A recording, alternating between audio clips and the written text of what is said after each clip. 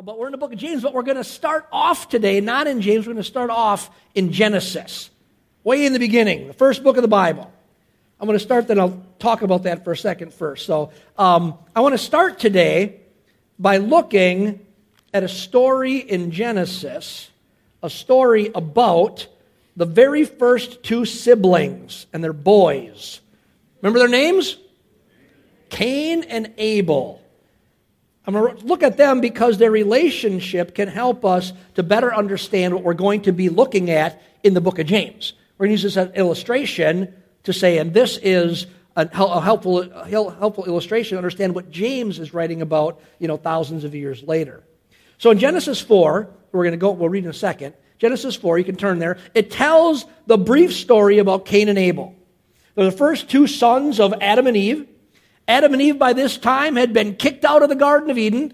And why? Because they had chose to follow Satan's ways instead of God's ways. And as a result, they're now living under the curse of death because of sin. Now and people misunderstand this, because of God's great love, what does God do next? He kicks them out of the garden. And you go, God's great love, he kicks them out of the garden. Scripture very clearly says why God kicked them out of the garden.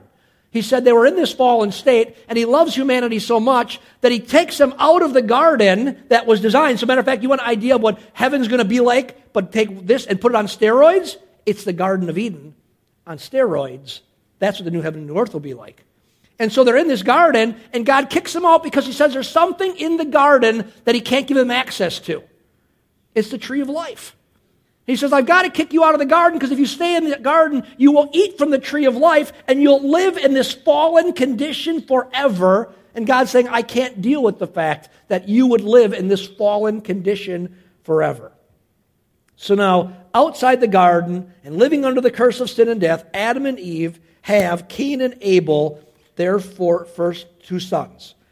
And it doesn't take too long for trouble to begin, does it? So look at Genesis 4 with me. We're just going to read this kind of short section, verses 1 through 8 of Genesis 4.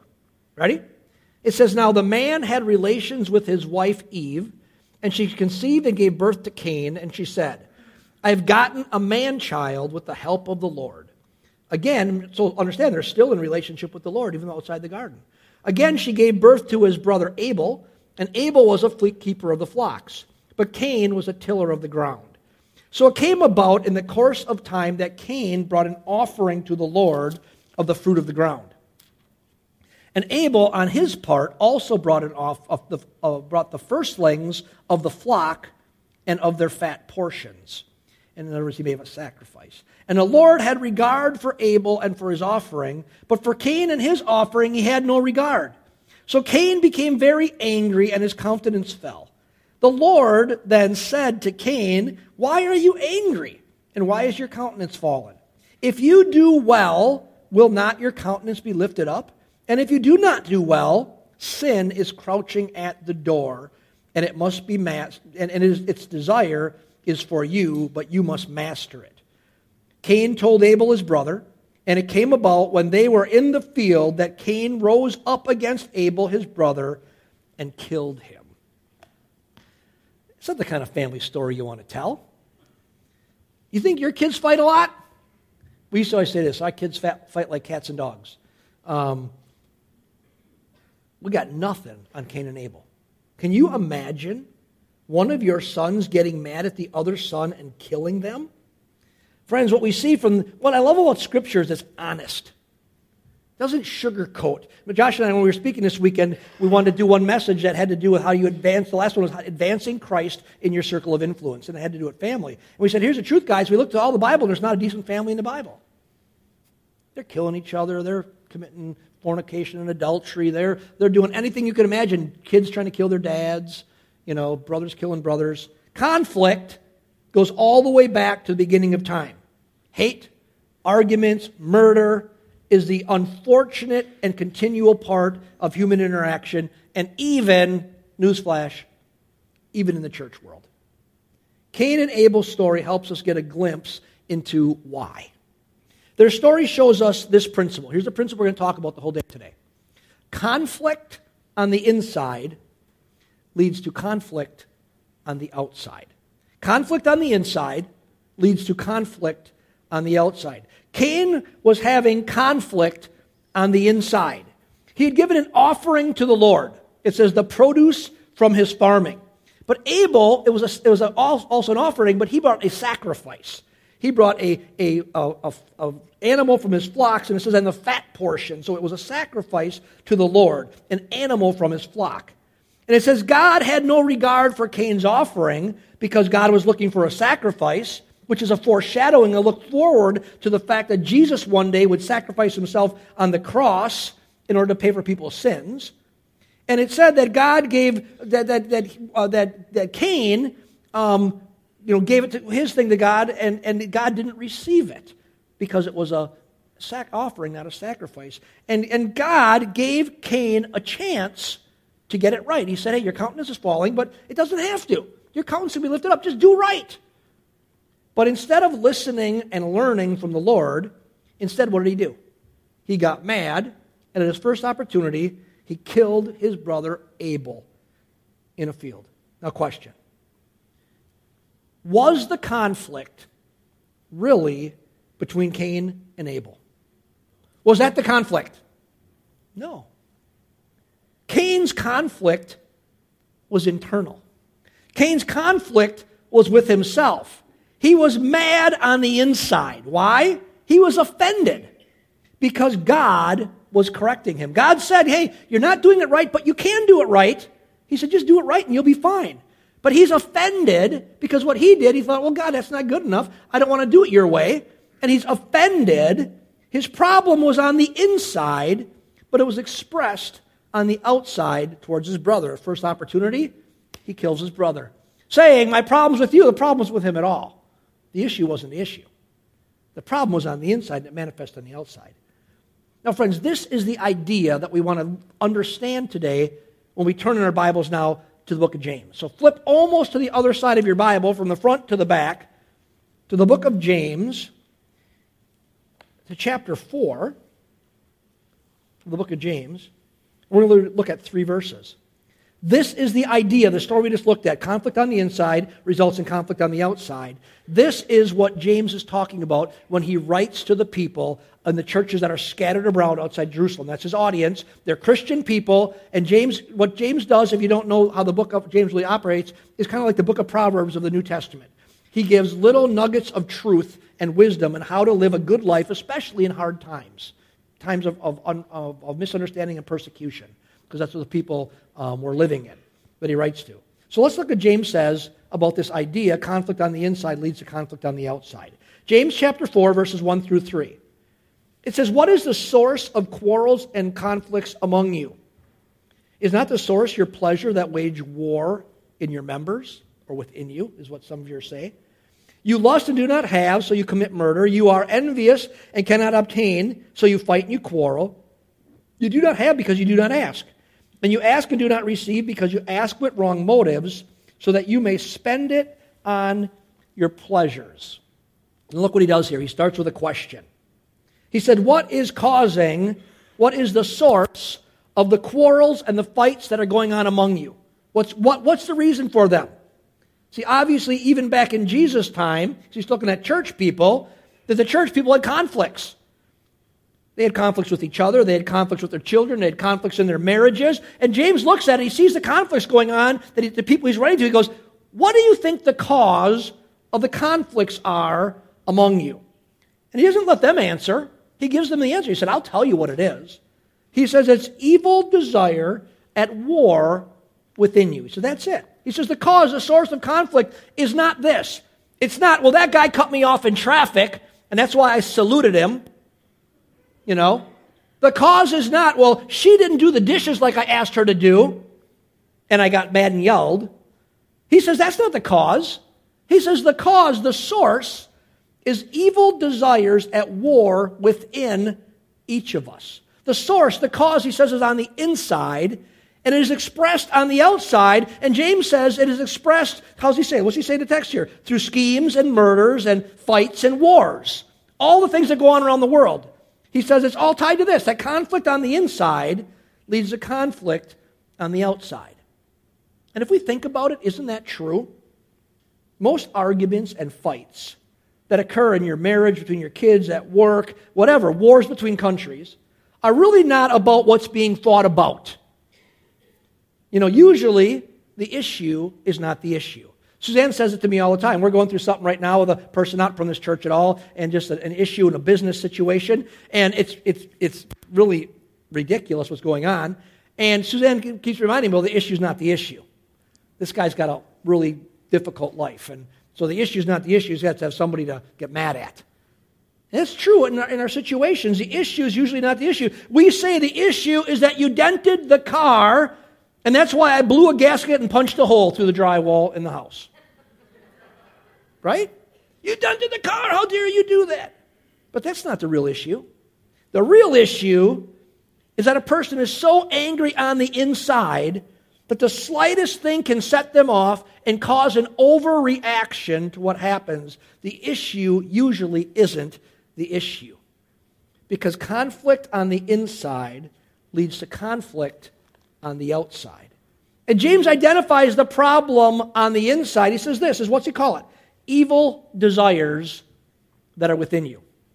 And we need to unpack this, because I think there can be a lot of misunderstanding about what James isn't saying here. James is talking about evil or wrong desires on the inside of us that can lead us to pursuing wrong things. So he's saying you pursue things wrongly. You want it, you pursue it. He says, for example, he gives an example here. He says, you are jealous for what someone else has. You want it, so you fight to take it away from them. It all starts with an evil desire within you. He says the desire is this. You want what they have. And that evil desire, friends, comes from a belief. It comes from a narrative that says that if I have what they have, then I'll be happy. The source of the evil desire is the misbelief that something can make you happy. It's a wrong desire. It's an evil desire. It's evil in the sense that because it's focused on the wrong thing. It's a belief that something can satisfy, that some event could ever make a person happy. If you have lived any amount of life, you've concluded that my thinking is totally wrong. This idea that something can make me happy. And I honestly believe this. I think God loves us so much and is so gracious that He's arranged the world and life in such a way that it's designed to teach us this lesson that James is trying to teach us here, that things can't make you happy. Let me explain. When I was young, you guys know something, I like to fish, right? You know that? I don't fish nearly as much as I'd like to. But when I was young, I had to have a fly rod. You know what a fly rod is? Fly rod, peel out. My dad always talked about fly fishing. And so I had to have a fly rod. And so I saved and I worked and I did everything. I used to, you guys can imagine this, some younger. I used to collect newspapers. I literally had the little red wagon, and I lived in Cedarburg. I'd go to house, have any old newspapers? They'd give me the newspapers, and I'd fill the wagon up. I'm not lying, that high. I'd pull them back to my house, and I would tie them with string. And then when there was enough to fill my dad's pickup truck up, we'd go down to Milwaukee to the recycling center, and we'd sell all those newspapers, and I'd get like $2 or something. I would do any odd job. And I did all this odd jobs, everything, because I don't know the difference. Why did I buy you guys fishing rods? My dad made me earn mine. But I did all this, and I finally went downtown Cedarburg, and now it's a bakery, but on the corner downtown Cedarburg at the main intersection where the chocolate factory's across the street there, I don't know, maybe it's an insurance place, and there's a bakery. That used to be a hardware store. Anybody remember that? Was that True Value hardware? Think True Value? I bought my first gun there and my first fishing rod there. A Boito brand 20-gauge shotgun, and I bought a fly rod there. I saved and I saved and I saved, and I bought a fishing rod, a fly rod. And I loved my fly rod. I didn't realize when I bought it, it didn't come with line.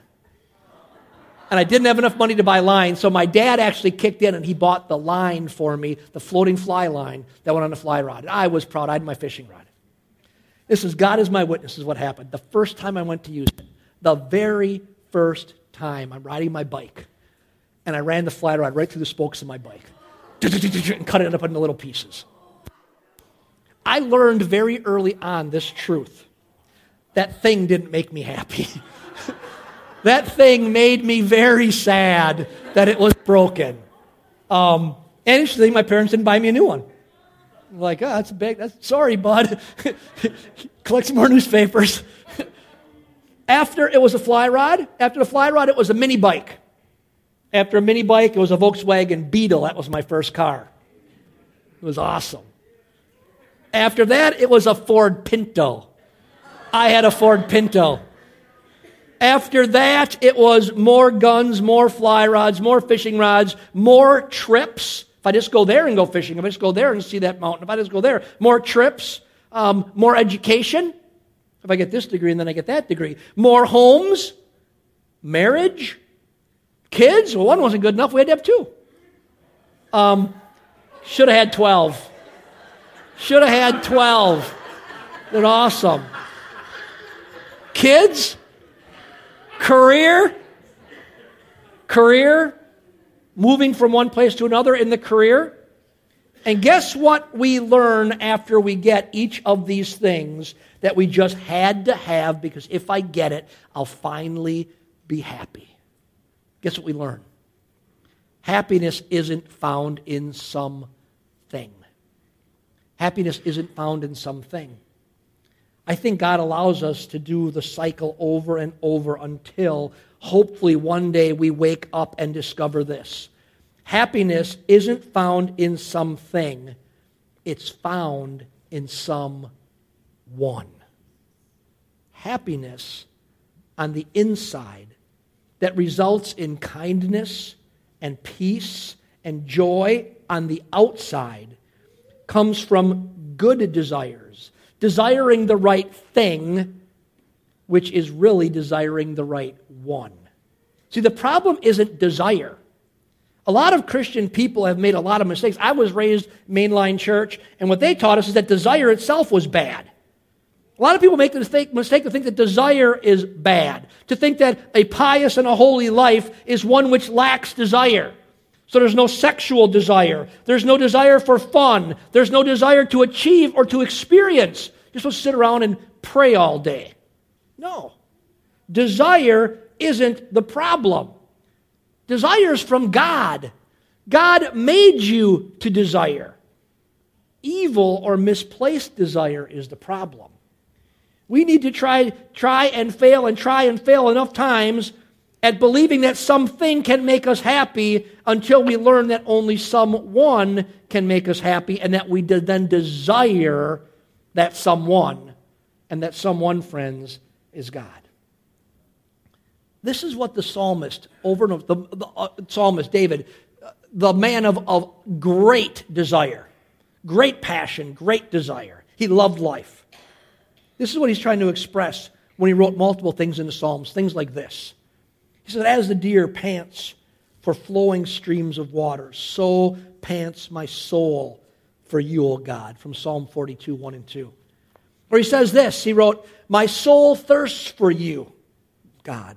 My flesh faints for you, as in a dry and a weary land where there is no water, from Psalm 63. He expresses desire, great desire, good desire, in that it is focused on the only thing that can ever really give true happiness within. And friend, that's the cure for anger and unrest inside that then leads to conflict on the outside. That's why James says to ask God, in the text he says, ask God for the right things with the right desire. Friends, he won't give you what will only lead you to more frustration on the inside, but he will give you what will lead to joy on the inside so that you can live at peace and enjoy everything else that you do have on the outside. And what he gives is himself. That's why Jesus himself, this is what he meant when he said that the cure for anxiety on the inside is this. He said, you want a cure for the anxiety on the inside that will manifest itself on the outside in all kinds of inappropriate and frustrating ways? He says, seek first the kingdom of God and his righteousness, and all these things will be added to you. The heading in my Bible above that section says this, the cure for anxiety. He's saying, listen, try it all, but it doesn't work. He said, everybody else doesn't know the Lord, tries all these things will make them happy. He said, but here's it, seek first the kingdom of God and his righteousness, and all these things will be added to you, all that you need when you put things in the right order. When our life is about a passion for knowing and experiencing God, then, friends, we gain everything else also. The source of our quarrels and conflicts is evil desire that wage war within us. And the cure for quarrels and conflicts is desiring the right thing first. And that right thing is an abiding relationship with God. Now, there's a pastor that maybe some of you have heard of, a very famous man, a guy named John Piper. He's been screaming about this for 20 years. Literally, this is kind of his one message. He's been screaming about for 20 years. He's a pastor, he just retired a little while ago, of Bethlehem Baptist Church in Minneapolis. And he wrote a book called Desiring God. It's an excellent book. If you don't have it, you should get it. I actually think you're reading it right now. I think you read it on vacation. I gave it to you. It's probably been out for 20 years. It's kind of one of those books that I'll go back and reread at times. In that book, he lists 5 convictions that he says we should build our lives upon. And these 5 are about how to live a life of desiring God so that we can enjoy him and then enjoy the life that he's given us. And as a result, not live in the frustration that leads to conflict. So what I want to do today as we end, I'm not going to really expound on these much other than just read you these 5 things. They're going to be up on the screen so you can see them. I'll go through one at a time. And ask yourself, is this the way I live my life? Do I build my life on these 5 principles that are about desiring the right thing so that everything else turns out? So number 1, the longing to be happy is a universal human experience, and it is good, not sinful. The longing to be happy is a universal human experience, and it is good, not sinful. And you say, well, of course, but here's the deal. The church world for a long time has presented this asceticism that says, like, give everything up, that being happy is not the goal of life. I would say Scripture says just the opposite. Being happy is the whole goal of life. Happy in the right thing. So the longing to be happy is a universal human experience, and it is good, not evil. Number 2, we should never try to deny or resist our longing to be happy, as though it were a bad impulse. Instead, we should seek to intensify this longing and nourish it with whatever will provide, listen, the deepest and most enduring satisfaction. There's right there. We should never try to deny or resist our longing to be happy, as though it were a bad impulse. Instead, we should seek to intensify this longing to be happy and nourish it with whatever will provide, and here's the key, because you could take this in the wrong direction, whatever will provide the deepest and most enduring satisfaction. Okay, you're going, hey, I like this guy so far.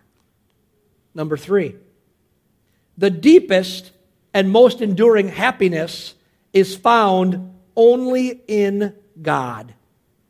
Not from God, but in God. And there's a big difference. You're not saying, oh, God, give me something. I'm over here, you're over there. I just want a gift from you.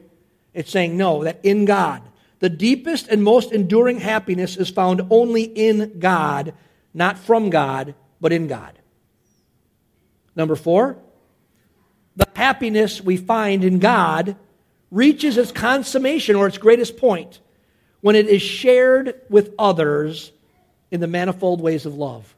So it says, look at the happiness that we find in God reaches its greatest point, its consummation, when it is shared with others in the manifold ways of love, that we love other people with what God's doing inside of us.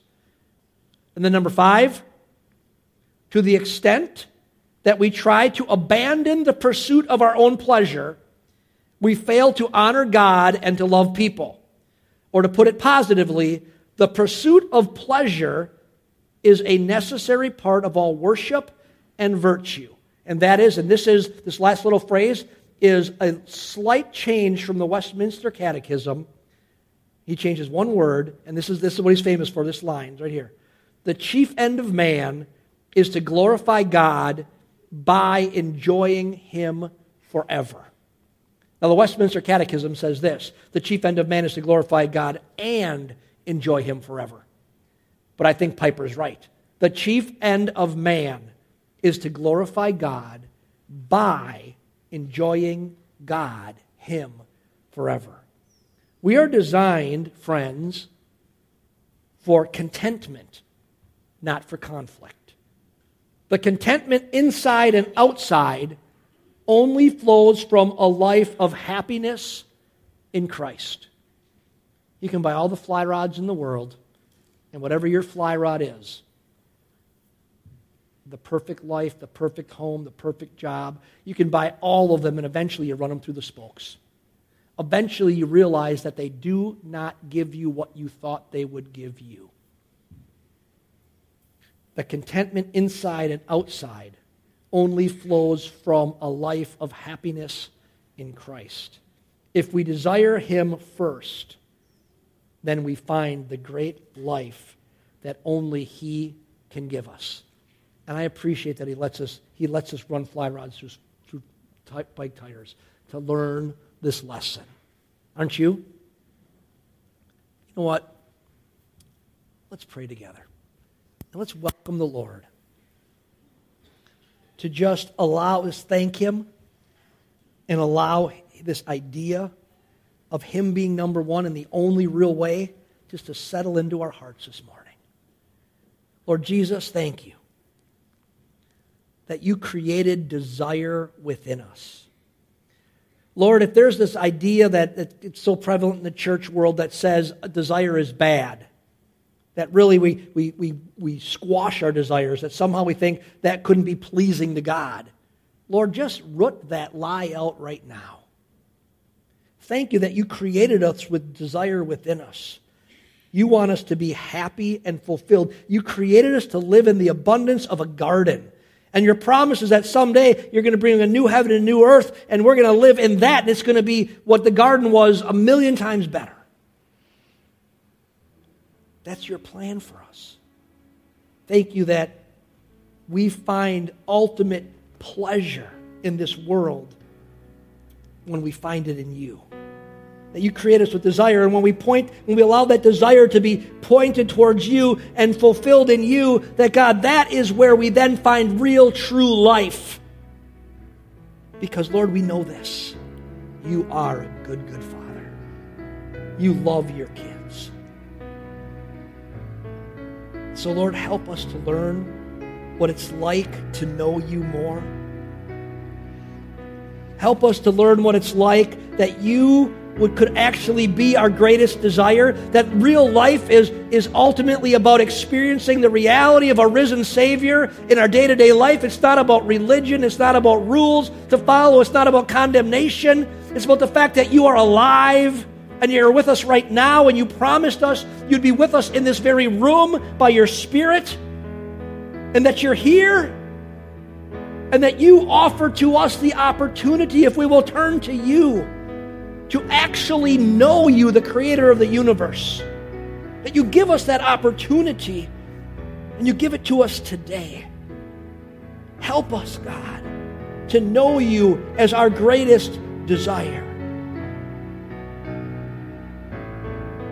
Now maybe this morning, as our heads are bowed and our eyes are closed, we're just having a moment of prayer, a moment of just solitude, even though we're in a room of people, but it's just between you and God right now. Maybe you're here and you've never really reached out to God. You've never come to terms with the fact that God himself made himself known to humanity through his Son, Jesus Christ. That Jesus came to reveal who God is, because Jesus is God. He came to show us who God is, and he came to show us how we can walk with him. Maybe you've heard religion, you've heard rules, you've heard regulations, but you've never understood that Jesus is really alive. And by his Spirit, he's right here, right now, and he wants to be in engaged in your life, and He wants to show you that if you will desire Him first and walk with Him, that the reason He's first is because He makes everything right. And then in Him we can experience the good life that He plans for His kids. Maybe you're here today. You've never really opened up your life to Jesus. Here's the truth. According to God's Word, you can come to know Jesus today. I'm not talking about joining a church. I'm not talking about getting religion. I'm talking about you can actually open up your heart today to experience the reality of the risen Christ. And He will change everything about your life. You can invite Him into your life today. And friends, as we're just in a private moment right now, and I really say no one's looking around. If you're here this morning and you're saying, I want to say yes to Jesus. Something inside of you is saying, this is for me, and maybe you don't understand it completely. I've not done anything to coerce you. I don't believe for a second that something inside of you is the Holy Spirit of God. It says, the Bible says doing this, He's drawing you to Himself. The Bible says no man can come to the Son unless the Father draws him, and He pulls you by His Spirit. And He says, I'm here for you, and I want you to come to me. And if you're feeling that inside right now, I want to give you an opportunity to say yes to Jesus and open up your heart and say, God, come in and make me brand new. Wipe away the junk and help me have a brand new start to this life so that I can live every day with you. If that's you this morning, I'm going to invite you to do something bold, but it's only between you and me and God because no one else is looking around. I want you to look up at me and look me right square in the eyes. And I'm just going to scan the audience and just say, just make sure as I'm going around, I see you looking directly at you. Okay? Anybody else? I'm just going to go. I'm in the center section now. Okay. I'm not going to call you out. I promise you or embarrass you. I'm giving you a chance to respond. Okay. People across the room saying yes to Jesus. Here's what we're going to do right now. I'm going to invite our whole church family to pray this morning. All of us. We're going to pray out loud. And if you say, you know, I really believe I want to say yes to Jesus, I want you just to pray. There's nothing special or magic about the words. We're just talking to God and you're saying yes to God. And I want you to join in as we all pray together. And you mean this from the depths of your heart. Invite Jesus into your life. So let's pray together. Dear Jesus, I need you. And today, I welcome you into my life. God, I need your help. I really do want you in my life. I've not known how to do that. So today, I ask you, come into my life. Be the Lord of my life. Forgive me for all the junk in my life. Wash it away. And make me brand new. And so this day, Lord, I want to begin a journey with you. So I ask you, be my Savior and be my Lord. And Father, I want to walk with you now all the days of my life. Thank you, Lord. Friends, the Bible says this. Jesus tells 3 stories. Stories of a lost son, of a lost coin, and of a lost sheep. In all those stories, he's talking about this. He's talking about a person who's lost. And he said, in each one of the stories, he says, when someone who is lost, meaning they're not walking with Jesus, is found, he says there's more celebrating in heaven over one who comes to the Lord than 99 who are already there. So if you ask the Lord Jesus into your life today, and at just the beginning, you're just saying, I'm saying yes to God, now I want to go forward with Him. The Bible says there's a party, literally a party, a celebration going on in heaven. Because here's the deal. The reason God came to this earth, the reason He made the earth is to be in fellowship with you. And He created this world in a way to bring you to Him. And so you're fulfilling God's plan for you. It starts by saying yes. And here's the deal. You can live your life with putting Him first. And as you do that, what happens, according to what we talked about today, when you do that first, then everything else works out. And so I would just say this. If you ask Christ into your life today, I always challenge people to do this. Before the sun sets, tell someone that you know is a believer, a follower of Jesus. Tell them what you did, because here's the deal. You're going to need some help along the way. They need to know you want help. So you're not just begging for help. What you're saying is, I want you to know I've asked Christ into my life, and so that now you're walking together, and they can help you. And if you don't have a church, you're welcome to join with us. If you're from here in this area, you're welcome to join with us. That's why we exist, to help you come to know Christ and grow in your relationship. So you've started the greatest journey of your life. Let's stand together, church.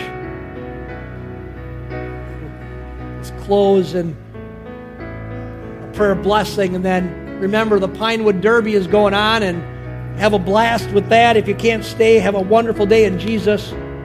Come back and join us Wednesday night if you want for all of our great classes, or next Sunday. It's great to be part of the family of God, isn't it? So, Father, thank you that, Lord, you can calm the storm within so that we can live a good life without.